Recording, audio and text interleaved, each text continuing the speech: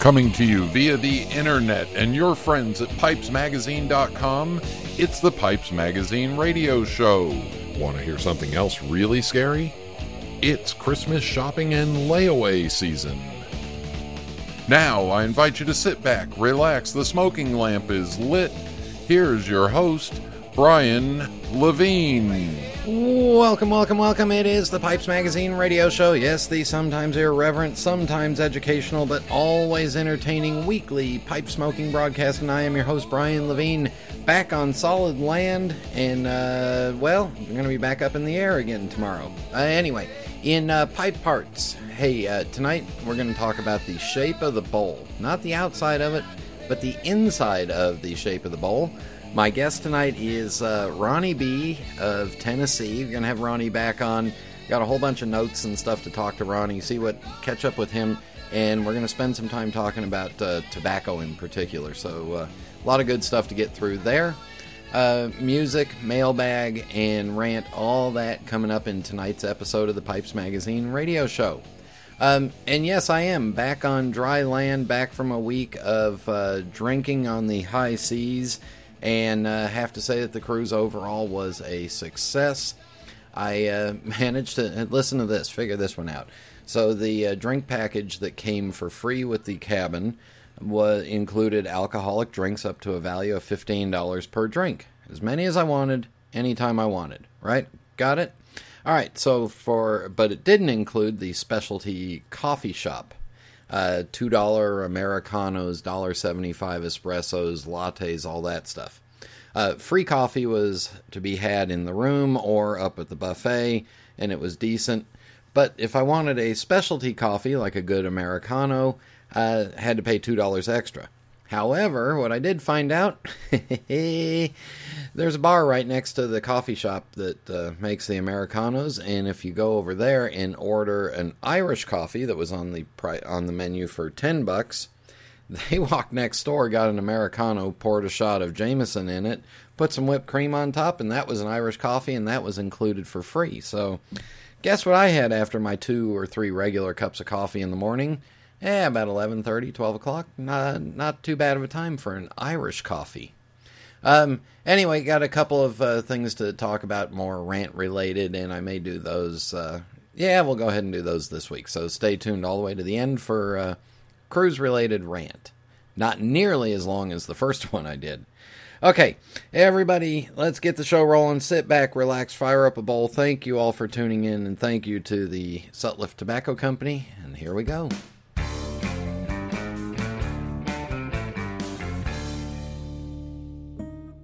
Italians have always been known for their aesthetic passion. It's their birthright, their legacy. And just like Savinelli, it continues to grow and evolve. It is ever-changing. Milan, 1876. Achille Savinelli set out to change the way the world viewed smoking pipes, opening one of the world's first specialist tobacco shops. From one small storefront to a factory that delivered handmade pipes all over the world, the legacy he forged became one filled with success and prestige. Achilles' dream is carried on today by his family, who continues the Savinelli legacy. Each year, Savinelli debuts a series of new, forward-thinking designs comprised of quality-crafted pipes shaped from some of the best briar in the world. Behind every beautiful object, there's a story. Start your own chapter. Visit your local tobacconist or premium online dealer today.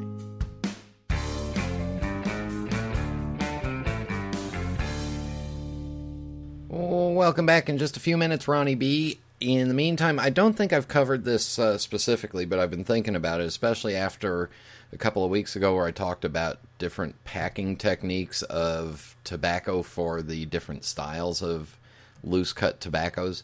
The bowl, the interior of the bowl, and we're just dealing with the interior of the bowl, as near as I can tell, and keep in mind I'm not real sharp at this because I don't know much about pipe making, but I am the leading expert on my own opinion. There's 3 different types of shapes of the bowl. The first one is a bowl that V's in, and you'll see, continuously comes in and gets narrower towards the bottom. Looks like a V. Most traditionally, you'll see those in a Dublin shape. Sometimes you'll see it in a bulldog, and it's because it has to work with the bottom of the shape of the exterior of the bowl. The second one is in a more common place is a bowl that is parallel all the way down, and then towards the bottom of the bowl, it starts to round out. So it gives kind of like a U shape to it. So you got a V and a U, and it gives a little roundness, and that's kind of to help meet the bottom of the bowl with the draft hole. The third kind, which is the least common of what I've seen, and maybe some of you will know where you see it more than I do, but I'm thinking it's more in a factory shape, but it's a flat bottom bowl. So the parallel walls come all the way down, and then the bowl just really flattens out real sharply. Comes down past the draft hole, flattens out real sharply, real quickly. Now, when you're packing these bowls, of course, on a V-shaped bowl, all the tobacco up above is going to filter through the tobacco on the bottom. So you want to pack that bottom portion much lighter than you would any other shape. The reason I say that again is because as it filters through and you get less and less tobacco, you're going to get a more and more intense taste, a more and more intense experience as it gets tighter. All that smoke from above is already filtered all the way through all that, the lessening amount of tobacco on the bottom, and it's just so you just want to pack that bottom lighter because you don't want that whole thing to get real intense and real compact. The other thing that you're going to have a hard time doing also is kind of smoking that all the way to the bottom, because eventually you're going to get to the point where, it's just gotten so muddy and so wet that you can't really get it going, especially if it's an aromatic blend. You're just not going to be able to get it going because it's just too muddy, too dense, and you'll find out that you're going to dump out the bottom little portion of that. All right, in a U-shaped bowl, which is optimum in my opinion, the U-shape, you can kind of pack it however you like the tobacco to work, because it's only the bottom eighth or 10th of the bowl that's really affected by the change in the bowl walls. And that is, just optimum to me, because you get a consistent smoke all the way down, and then when you get down around that U, that's where it starts to curve in, and you're not going to want to smoke that down there anyway. All right, the flat bottom bowl is where you run into more problems than anything, because again, it's going to come straight flat down. It's going to come down below the draft hole, and you're going to have tobacco on the front side of the bowl below the draft hole. You're not going to be able to smoke the bottom of that real well, because you're going to have tobacco all the way around in there, and it's just going to make it really difficult. I do think, though, it is a little bit easier for a pipe maker, or a factory in particular, to make that flat bottom, bring the draft hole in, boom, you're done. Where I see that more often is in the machine mades, but in some of these poker-shaped pipes that some people are making, or that have become really popular, you'll see that bottom of that bowl just kind of flatten out real quick. And that means that whatever tobacco is at the draft hole or below it, you're never really going to be able to smoke it, nor do you really want to. The tobacco on top going to be perfectly fine. So what I would suggest you do is, as you're packing it, maybe leave the pipe cleaner in the stem and all the way into the bowl to leave that air hole in there, and pack the tobacco in a flat bottom bowl, pack it with the pipe cleaner in place, and that pipe cleaner will help keep a canal there. And then just be careful not to tamp real heavy. So you get that canal down there where the air hole, where the tobacco or the smoke can come through easily, and just don't tamp real heavy so you don't push it down and push through it. If you do tamp heavy on any of these, take a pipe cleaner, run it all the way into the bottom of the bowl, and that'll help clear out that air hole. All right, in just a minute, Ronni B will be on the phone. This is Internet Radio. Craftsmanship, history, tradition, These are the hallmarks of all quality products, from the finest wines bottled in France to the most highly engineered automobiles manufactured in Germany. Denmark has been the one country in the world where craftsmanship, history and tradition have for centuries created the finest pipe tobaccos in the world. Since 1887, the Hallberg family have led the pipe tobacco industry through their ownership of Mac Baren Tobacco Company, and they continue to create the most sought-after blends in the world today, just as they did over 100 years ago. In keeping with their long history of providing the world with the best tobacco on earth, Mac Baren is proud to announce their newest creation, Modern Virginia, as a loose-cut version and a flake version. Bright and dark, rich Virginia tobaccos have been combined with just a hint of burley for strength in this soft and smooth smoke with delicious fruit undertones. As the world leader in flake tobacco production, Mac Baren is sure that this blend will appeal to the true connoisseurs of traditional Virginia flake tobacco, as well as those who like their tobaccos on the sweeter side. Enjoy the culmination of centuries of experience by picking up a tin of Modern Virginia from Mac Baren Tobacco Company. Available at fine tobacconists everywhere. Welcome back to the Pipes Magazine radio show, and joining us for a bit of fun, excitement, update, and whatever else we're going to get into is my old dear friend, and I say old, dear friend, Ronni B from Tennessee. Well, I don't know. We'll update everybody on what you're doing. So, welcome to the show, and tell us, how did you get involved in pipe smoking at the start? Well, this current episode began in 2000.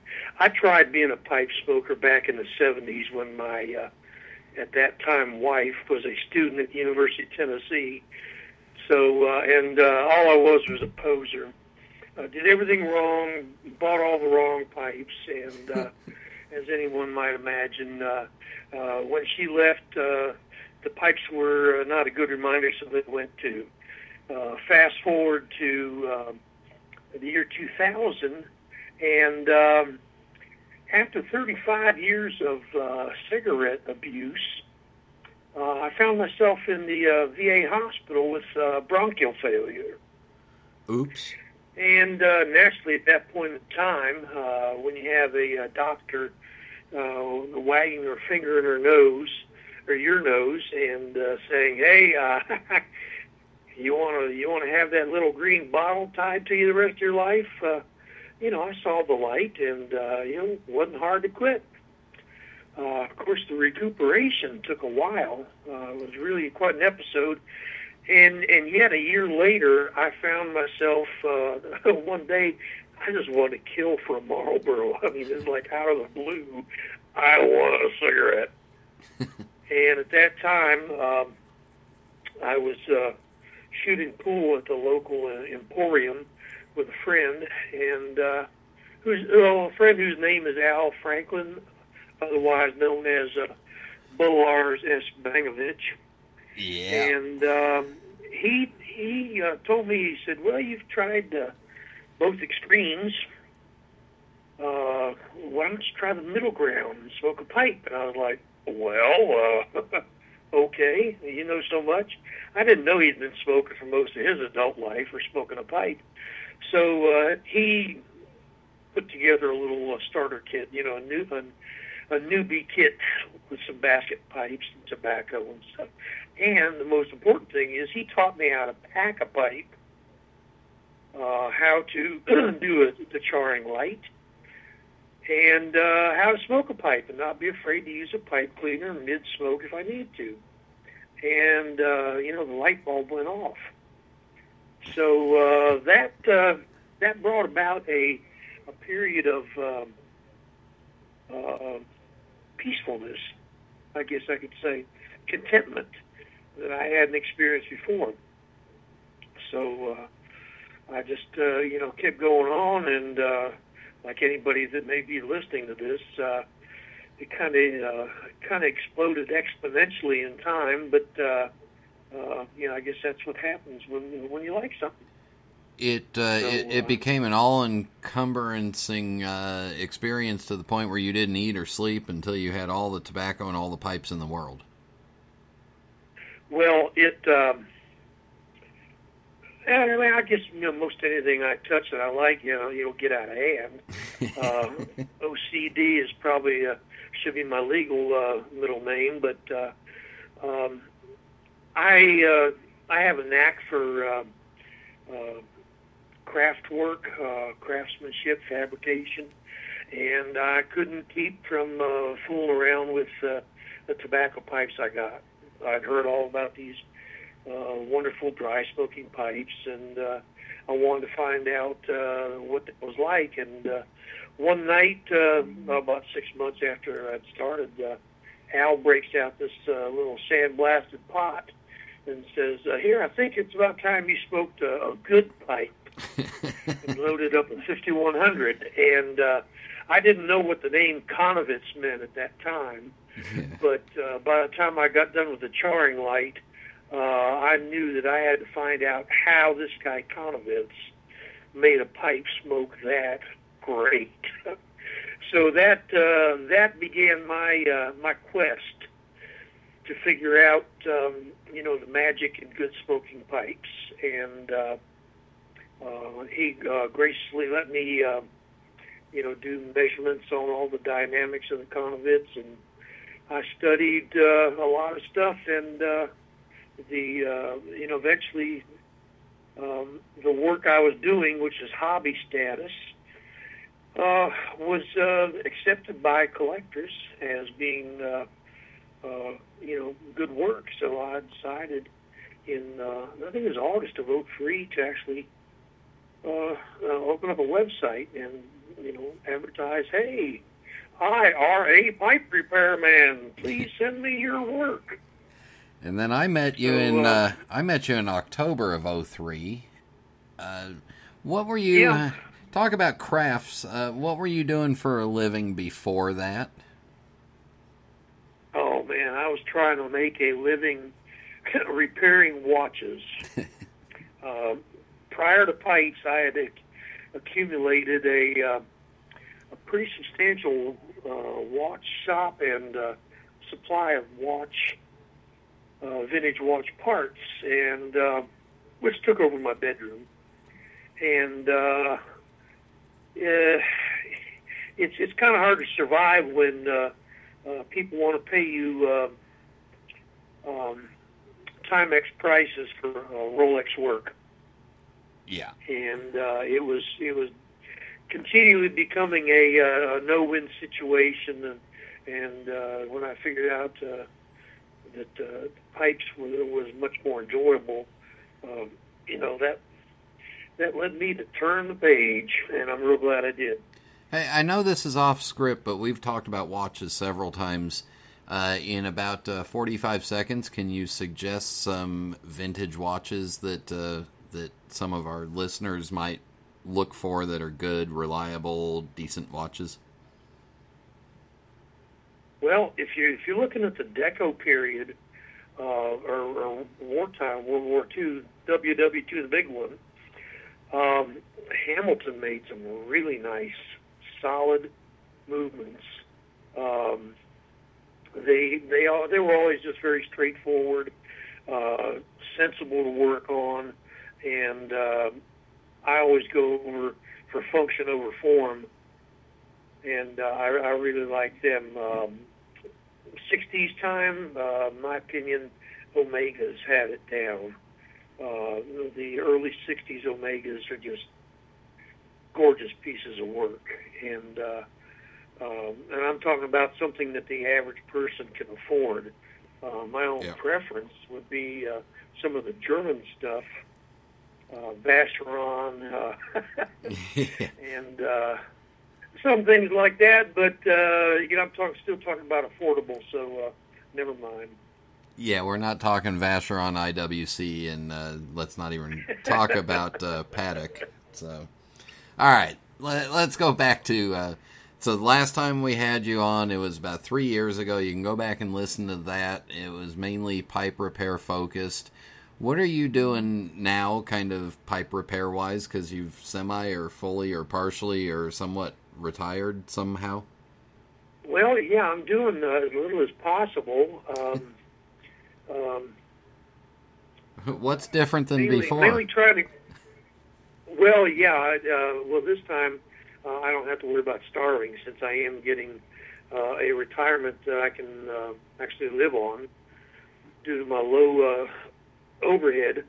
But no, I don't know. The fun just went out of repairing, and I'm still trying to clear out the remaining, I think, dozen pipes I've got that I committed to doing, and I slowly get some work done. But in hindsight now, which is always 20/20, I realized I needed to get a better perspective on what I do best, what I'm suited to do, and what I like to do. Because my shop was my second bedroom in my apartment, and it just kind of became a one thing leads to another routine. And the dust control situation never was very good. Excuse me. I got it decent, so I don't have to end up in a hospital, with a respiratory failure. But still, it's not the best, and I've decided that I need to make a wholesale change and, in a sense, start over. So whenever I get these pipes out, literally take a fire hose to the place, clear it out, and start over with a good dust control system first. And then I'm going to be picky about the work. I just admit it. I don't like to do refurbishing work. Most of the time that the pipes are in pretty bad shape, to be honest with you, it takes a lot more work than what I can honestly charge to get it to the point that I feel good about a pipe. And that's one reason that I stopped doing it. And Trevor Talbert, incidentally, has written an article in his blog about doing pipe repair and the financial aspect. And if somebody doesn't believe me, go to Trevor Talbert's site and go back in his blog and see what he writes about pipe repair being a great way to starve. And you might get some perspective. So anyhow, I'm going to focus on repair work, and know I need this fixed up so I can sell it on eBay stuff. Because the fact is, I do real good work, and I'm not going to do any more conduits repairs for K-Woody prices. I'll put it that way. But if somebody wants a really good, a perfect or better than original stem for a pipe, you'll hand cut it. But again, when we've heard from every pipe maker, it takes almost as much time to make the stem on a pipe as it does to make the pipe, so it's going to cost. Well, that's the dichotomy of pipes is, excuse me, the difference between manufacture and repair. Yeah. It takes me as long to replicate a pipe stem, well, maybe a little bit longer than the original person, because I have to try and match their measurements, and I'm real good at that. But at the same time, in the past, there have been high-grade name pipe carvers that want to charge 2 to 3 times what I wanted to make a replacement stem. And my stems are every bit as good. I've replicated more conduits and Dunhill stems than I can count. And I made a Sixton Everson replacement stem that was very difficult to tell from the original, even by loggers. So I know what it takes to make a good stem and the time it takes, but the question is whether people that appreciate their pipes are willing to pay a reasonable amount. Yeah, and I don't want to inflate your ego or your head any bigger than it is right now because it might bust out the roof. But I have a couple of your stems on my pipes, and they actually smoke better than the originals. So don't get a big head. We are going to take a break right here. When we come back, we're going to switch gears and talk about tobacco and tobacco blending and tobacco aging, which you've been goofing around with since the day you figured out you like to pipe. So stay with us. We'll be back in just a minute.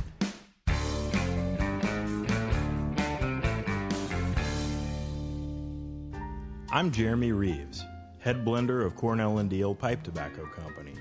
At Cornell & Deal, we think the best things in life are better with age, and we are passionate about creating the best possible pipe tobacco available. Fueled by this passion, we introduced the Cellar Series, a collection of blends like no other. While the blends in this series are ready to smoke now, each one has been meticulously designed to optimize depth and complexity as the tobacco ages in the tin. Currently, the Cellar Series is comprised of Oak Alley, Chenaise Cake, Joie de Vivre, Old Grove, and Bourbon Blue, but we will be unveiling new additions to this very special series as time goes on. Pick up a tin to smoke now and save a few for later enjoyment, so that you can experience all the richness and subtlety each blend will reveal through the years. Cornell & Deal's Cellar Series. The secret ingredient is time. Contact your local or online retailer for information.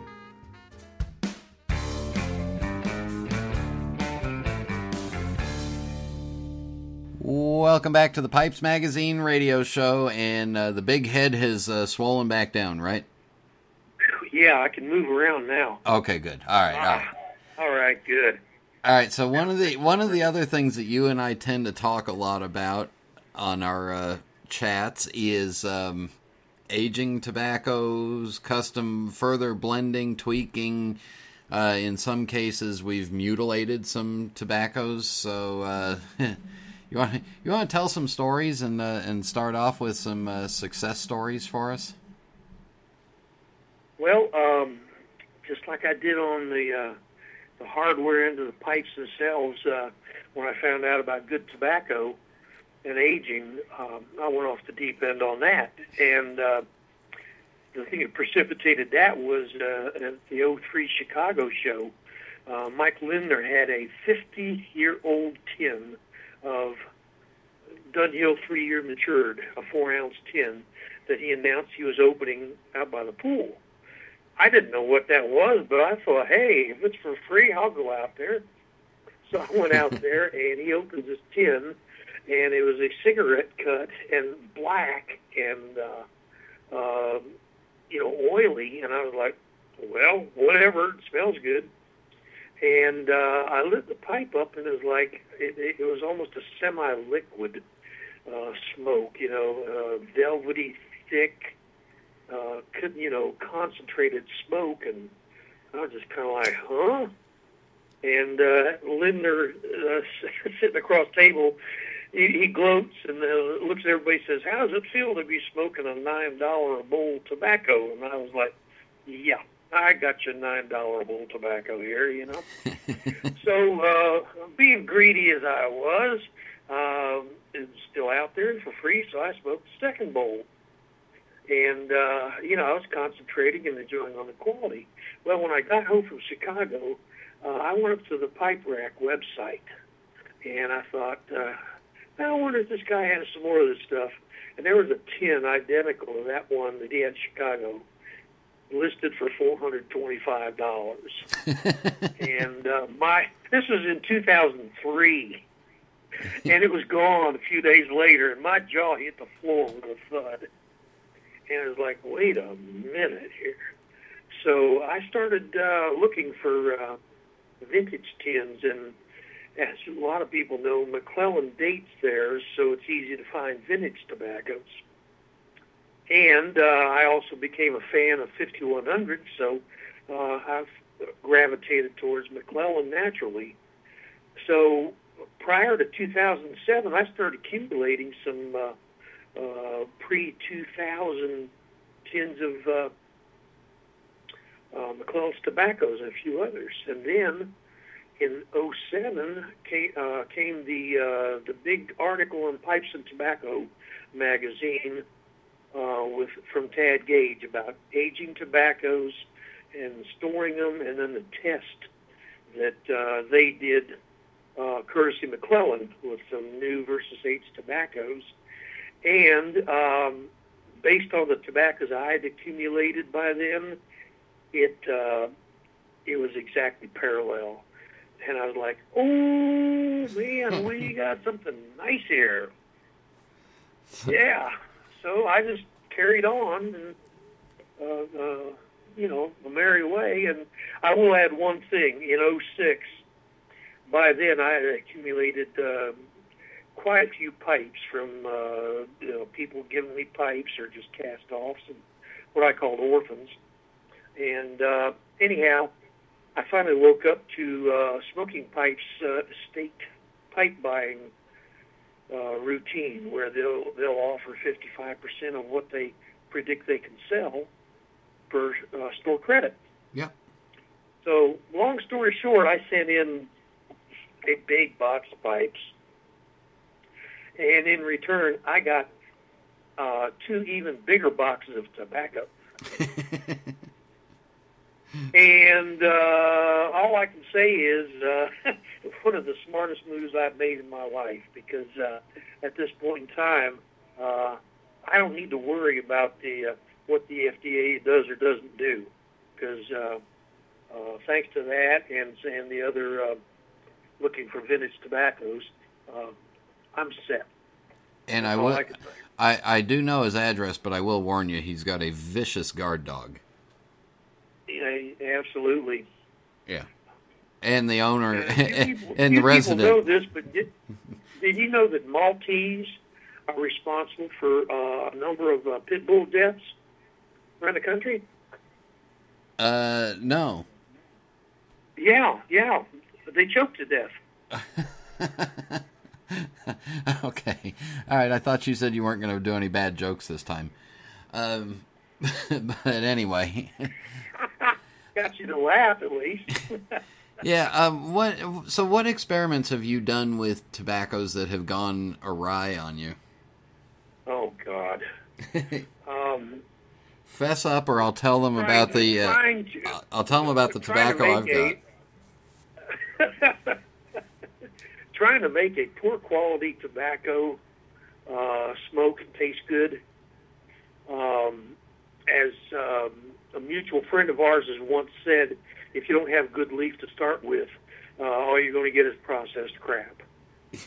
And I tried for years to add good tobaccos to marginal marginal blends, and I ended up filling 2 5-gallon tubs, paint buckets full of tobacco that I cast off, because it's like, there's just not enough good stuff here to make it smoke right or taste like, it's going to burn my tongue off. And that was about 25 pounds of tobacco, and I ended up giving it away. But I finally learned that if you either start out with good tobacco and work on it, or else just smoke what you got and enjoy it. How do you store your bulk tobaccos that you're aging? Mason jars. Mason jars. That's one thing I did. Another thing I did follow properly. And in the process of learning about mason jars, I can say this to anybody that's thinking about storing it: do not pack your tobacco very, very tight in the mason jars. You may regret it. Oops. And Brian, if you have enough time, I can tell you that, because I don't mind telling it myself. Yeah, no, I just have to go loosen up some jars now. Okay, all right. In, I think it was the 03 or 04 St. Louis show, I picked up 4 or 5 pound bags of tobacco still in the original shipping bags from 2 from McBaron, 2 from McClellan. And the McClellan tobaccos were 5100 manufactured in 1999. Well, I took this 20 pounds of tobacco home, which I got for a very, very reasonable price. And all of a sudden it's like, wait a minute, how am I going to store all this? I'm pretty sure tobacco, plastic's not a good thing. So I asked around. I was told mason jars were the best thing. It's like, good, I can do that. And in the process, somebody used the word pack your tobacco into there. Well, going over the deep edge is a familiar thing for me, so when I hear the word pack, that means it needs to be pretty well hydraulically pressed into the jar, just sort of breaking the jar, So I did that. I made my own plunger and press, and I pressed this 5100 in there. Great. And I mean, it was just like a brick. I left it that way for 4 years. So at the time of that P&T aging article, I thought, hey, I've got some 5100 aging. I said, let me check this stuff. Well, by this time, that tobacco had turned almost black. And I had to dig it out with a butter knife. Still smelled great. I mean, great. Pastry type of fragrance and all this and everything. Oily looking, just real oily. I laid it out there and then let it dry out. And I loaded up a bowl, and at first it tasted like I had added like 40% Perique to it. The taste of the 5100 Red Virginia was sharp and spicy. I mean, much more so than you'll ever get off the shelf. And it was like, oh my God, I have screwed up 10 pounds of good tobacco. So I called around a few people I'd met by then, and they said, well, I don't know, you're kind of going in no man's land. Maybe the best thing you can do is, unpack it all, loosen it up, and repack it. So I dumped 10 pounds of 5100 back into a big aluminum foil baking tub in the kitchen, and break it all up, fluff it up. It's almost like a crumble cake by then, and packed it or put it back into the jars so that there was air space, and when you shake it in movement, left it for another 3 years. Opened one up again, but 3 years later, and it had mellowed a little bit, but it was more like an Oriental blend, with that an Oriental spice taste.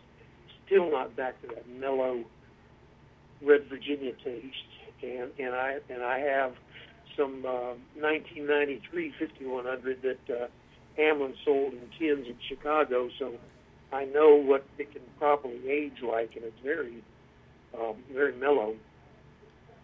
So the only success I had with that was attempting to tone it down a little bit with 5105 Stone, Virginia, which has a very deep,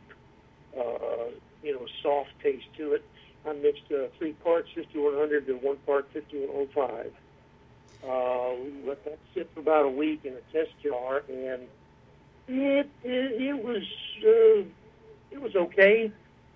And I've got what I call a wuss palate, and it suited me. Other Perique fans and Brian can attest to this. Say, there ain't a whole lot wrong with this. It tastes good. But there's still a little bit on the edge for me. So I've backed away from trying to reinvent the wheel on tobacco blending because I've gained a whole lot of respect for the people that originate this stuff. They know what the heck they're doing, and the only thing I've learned is what not to do, and that I don't have the facilities to or the smarts to really blend tobacco. So kind of like that old, what was that Davy Crockett motto? Be sure you're right, then go ahead. Yeah. Well, be sure I'm right, leave it alone in my case. So I'm just happy to smoke the stuff that I've accumulated, and that 06 stash that I traded in the pipes for, now being 6 years old, tastes pretty good. So the secret is that any blend that I get that's just I can't taste anything in, I send it off to you and you like it, and I now have some of that nasty dark 5100 here, and I just kind of sprinkle it into stuff and add it on top of stuff, and it's wonderful. Oh yeah. Well, there's something for everybody in the pipe hobby. Let me know what you're going to screw up next, because then I won't buy a bunch of it.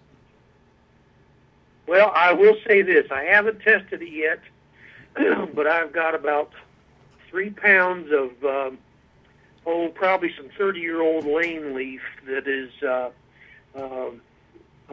melding or marrying right now. But Music City Marketing had a bag of 500W, which I found out was Bright Virginia and Latakia. It was a base leaf for brick and mortars. Ooh. And I got that. I mean, this stuff is older than dirt. I got that, and it was like, okay, yeah, it sure is Bright and Latakia, but not that smokable. And then, a while after that, I snagged a 1 pound tin of Lane Orienta off the internet with Mahala Oriental in it. So I mixed that about, I think, 3-to-1, 500, and that was Bright, Virginia, Latakia, and Mahala. And I thought, well, the same company ought to be pretty close. That helped, and it was a little more balanced smoke. But then when I read the article, I think it was last year, on Lane's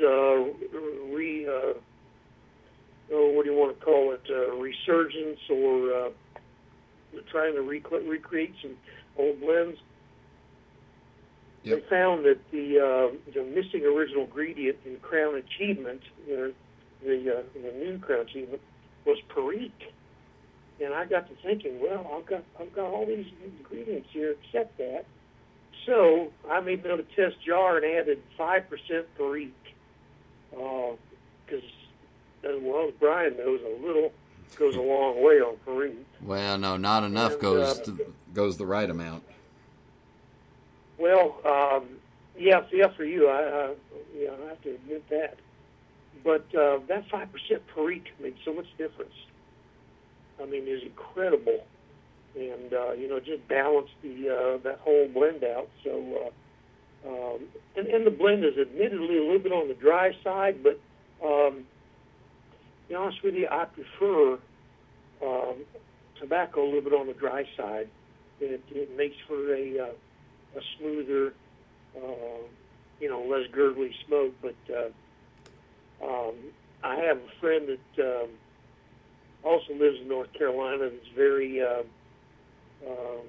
well versed in tasting tobaccos, and I sent him a jar just to check out, and yeah, he liked it a lot. That's enough. Oh wait, I think I broke my arm patting myself on the back. He hasn't thrown away multiple pounds of tobaccos that he's screwed up. No, he learned the easy way, I think. Yeah. But it's been fun, though. I don't regret a bit of it. If you ever see Ronni B at a pipe show, odds are he's wearing a Hawaiian shirt of some sort, and he's probably laughing at something, most likely himself. So don't feel like you're interrupting anything. Just walk up to him. Well, there's plenty of subject matter there, so I'm not lacking on that. That's for sure.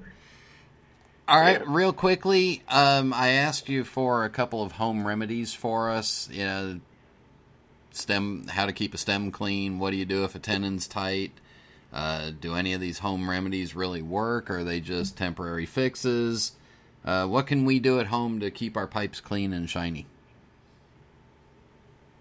First thing, keep the pipes out of the air and sunlight. I keep my pipes in a cabinet, a closed cabinet, and I rarely have to buff off accumulated oxidation. Pure and simple. If you want to display your pipes, unless they're acrylic stems, you're going to have to continually buff them and or use micro sandpaper. For maintenance on vulcanite stems, there's several different companies that have these assortments, but they're called micro mesh finishing abrasives. They're foam back pads. They generally start out at 1,500 grit and end up at 12,000. And they're not cheap, but they can bring a pipe stem to about almost as close a shine as you could with a buffing wheel if you have the patience. And, that's for regular maintenance. Finish up with just a little dab of olive oil and rub it in and wipe it off. And, that works good there. Otherwise, I've used professional equipment, so I can't attest to all these other approaches. I don't feel like putting bleach inside of a stem, so I've never done it. But that's just my own particular feeling there. As far as stem tightness or looseness, if the stem is loose and just the tip that cuts loose, beeswax works real nicely, and it also increases the slip factor. I forget the technical term. But on the other hand, and at the same time on a loose stem, this age-old idea of heating the tenon with a lighter and then pressing it directly down onto a tabletop or a surface to expand it, that's the closest thing to insanity I've ever heard. So I shouldn't do that anymore? Like the doctor said, don't do it. Okay. There's only one way to do it, and it would take a couple minutes to explain it. But, you start out with a cylinder. You want to end up with a bigger cylinder. You're not going to do it by making a bulge. So if anybody's interested, they can send me an email, and I'll be glad to describe it to them on how to do it properly. But when it comes to a stem that's tight, one that you don't have to stick it in the freezer or try and get it loose, but it squeaks a little bit when you're trying to take it out or put it back in. Rubbing it with pencil lead has been vaunted for a long time, but that doesn't really stick. There is a product called guitar grease that is a graphite paste available from stewmac.com. That's STEWMAC.com. And this is not a paid endorsement. But that is a life-saving product right there. Just rub a little bit of that graphite paste on the tenon and gently, sort of screw in the stem. If it doesn't slide in easily or it still squeaks a little, take the stem out and put a little bit more on. It may take 2 or 3 applications, but I found that to be by far the most effective lubricant for tight tenons. And StewMac also has those micro mesh abrasives available, as does Penn State Industries, the company that makes all that pen turning stuff. One last thing, as far as bowl burnouts or a tobacco chamber that the draft hole is drilled high on. Yeah. Some people can't stand that. There are a few people that apparently have mastered the cigar ash technique of moistening that stuff, putting it in there. I've not been able to master that myself, so I can't speak to it. But there is a product called Durham's Water Putty, Durham. And it's a variant of plaster of Paris. Has other ingredients to it that is used for repair work and molding and also, filling. On their web, I double-checked on their website last night that,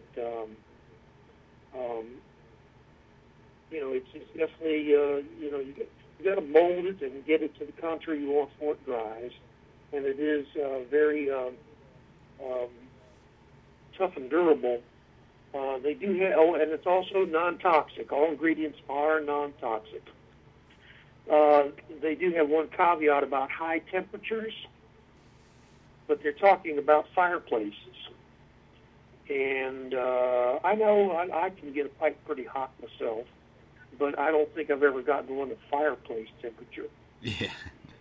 So I would classify that as heat resistance, and in fact, I'm going to try that experiment here on a pipe this next month. But put that in there.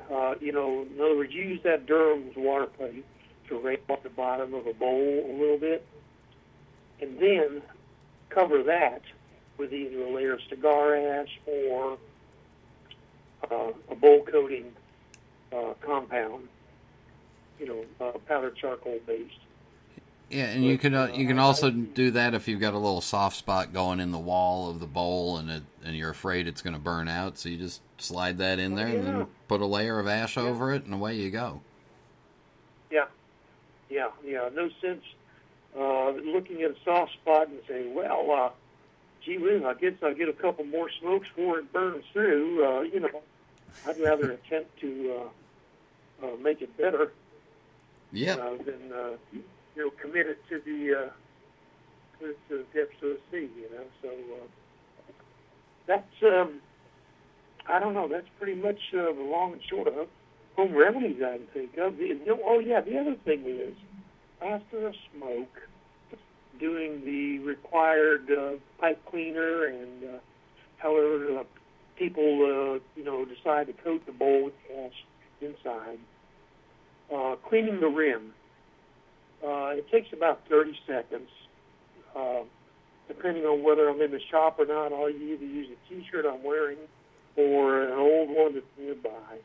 But I usually lick my thumb or forefinger, rub a little bit of saliva on the rim, and wipe it off with the T-shirt.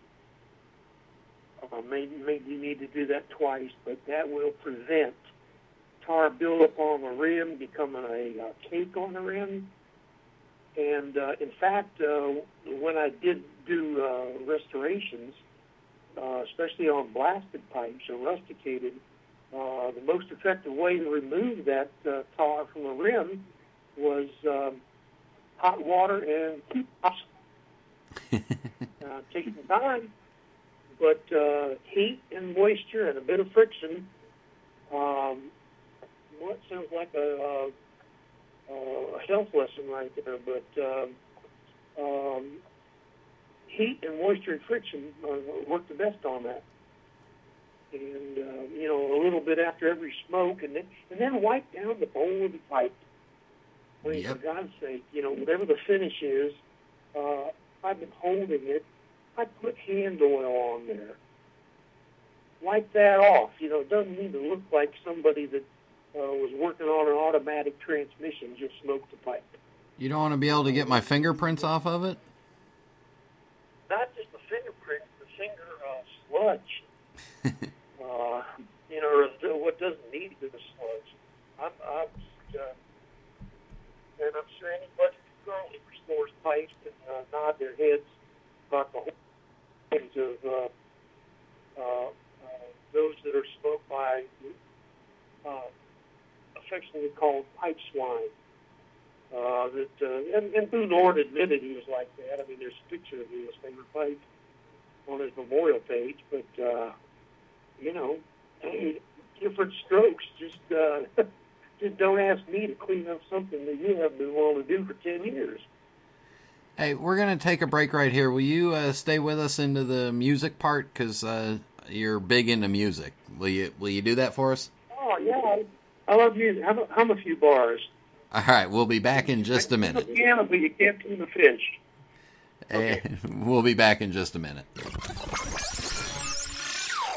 Do you need a reliable source for ordering pipes and tobacco? Do you find it difficult to get your favourite blends outside of the US? 4noggins.com stocks all of your favourite pipes and tobaccos and ships all over the world. All forms of payment are accepted and orders are processed the same day. There are no worries when ordering from 4noggins.com. 4noggins.com is your source for all of your pipes and tobacco needs. We ship in the US and international with no worries. 4noggins.com for all of your pipes and tobacco needs.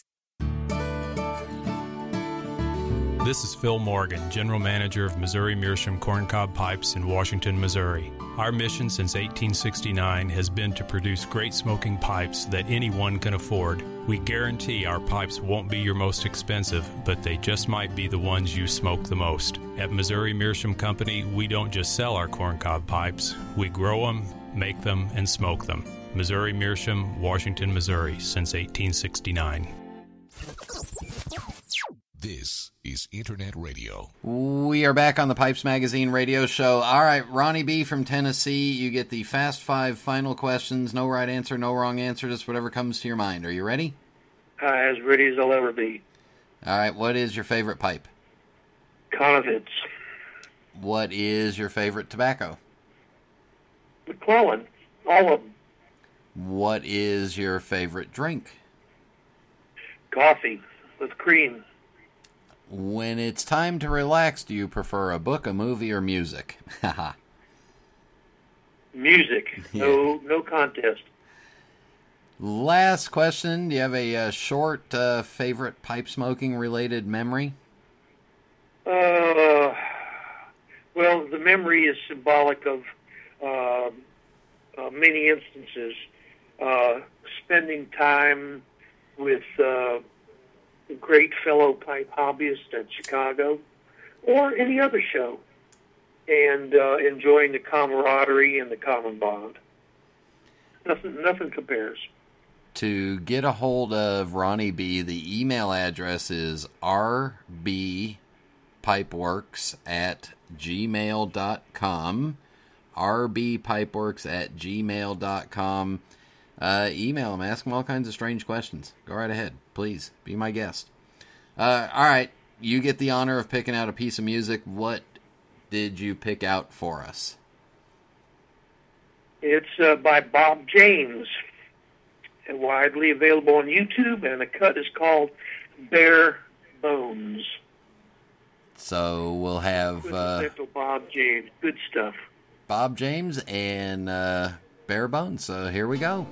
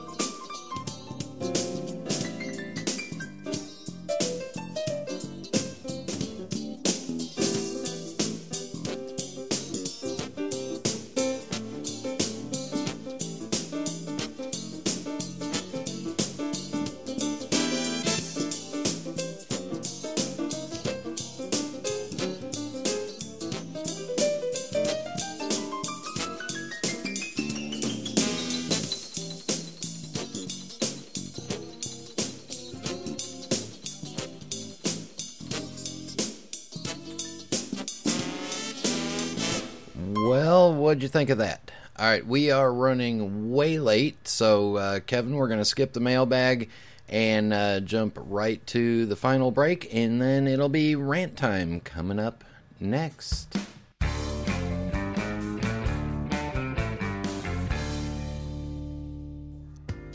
My name is Shane Ireland, and I'm the pipe manager at SmokingPipes.com. It's my job to source and select the absolute best pipes from all over the world. We take collecting seriously, so you should think of us as your team of personal pipe shoppers. When you browse our site and make your selection, the pipe you've picked out has traveled from the maker to our merchandising and quality control department. It was then given to our highly skilled photographers, videographers, and copywriters before being carefully and lovingly packaged by our shipping team. The pipe you see is the pipe you get, and it's just the one you've been searching for. Whether you're on the hunt for that next special piece to add to your collection, or would simply like a recommendation from our extensive selection of tobaccos, give us a call at 1-888-366-0345, and our friendly experts will be glad to assist you. We are quality, we are experts, we are collectors, we are SmokingPipes.com.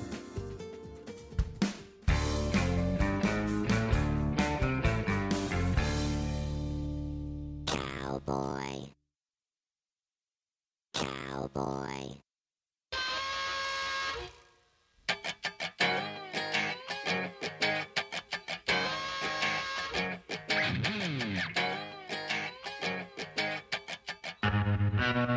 Well, I learned another lesson on this last cruise because apparently a humidor cigar lounge that is pipe and cigar friendly on deck 6, 7, and 8, it was the only indoor place that was welcome for smoking of any kind.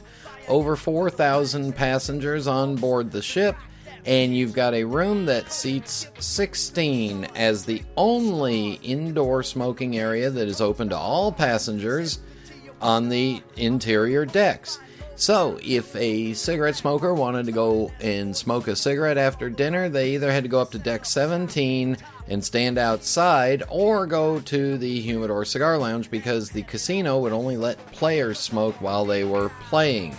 So once again, another cruise line company thinks, well, it's okay, we'll give them this room and that's all they'll get. Well, in the past they had an outdoor area and that got taken away. So a sternly worded letter is going out to the cruise line saying how they should be embarrassed and appalled at how they treat smokers.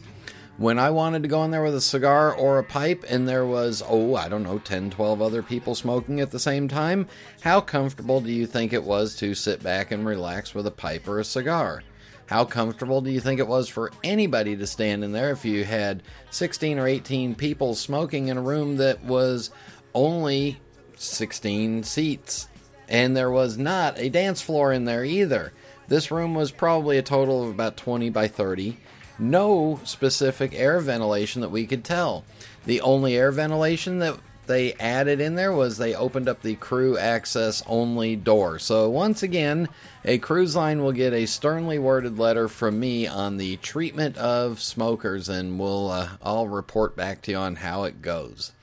All right, hope to see many of you this weekend in Las Vegas at the West Coast Pipe Show. Come by my table, come say hi, come, wiggle, wave hands at me, preferably with all fingers up.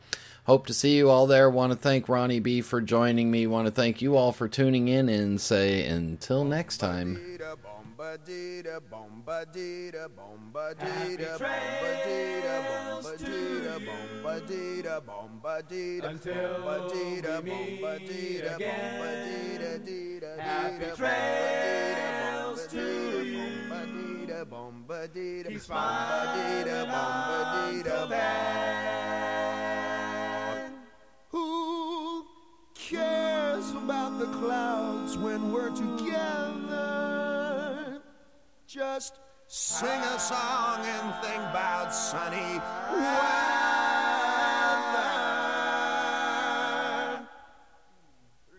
Happy trails to you till we meet again.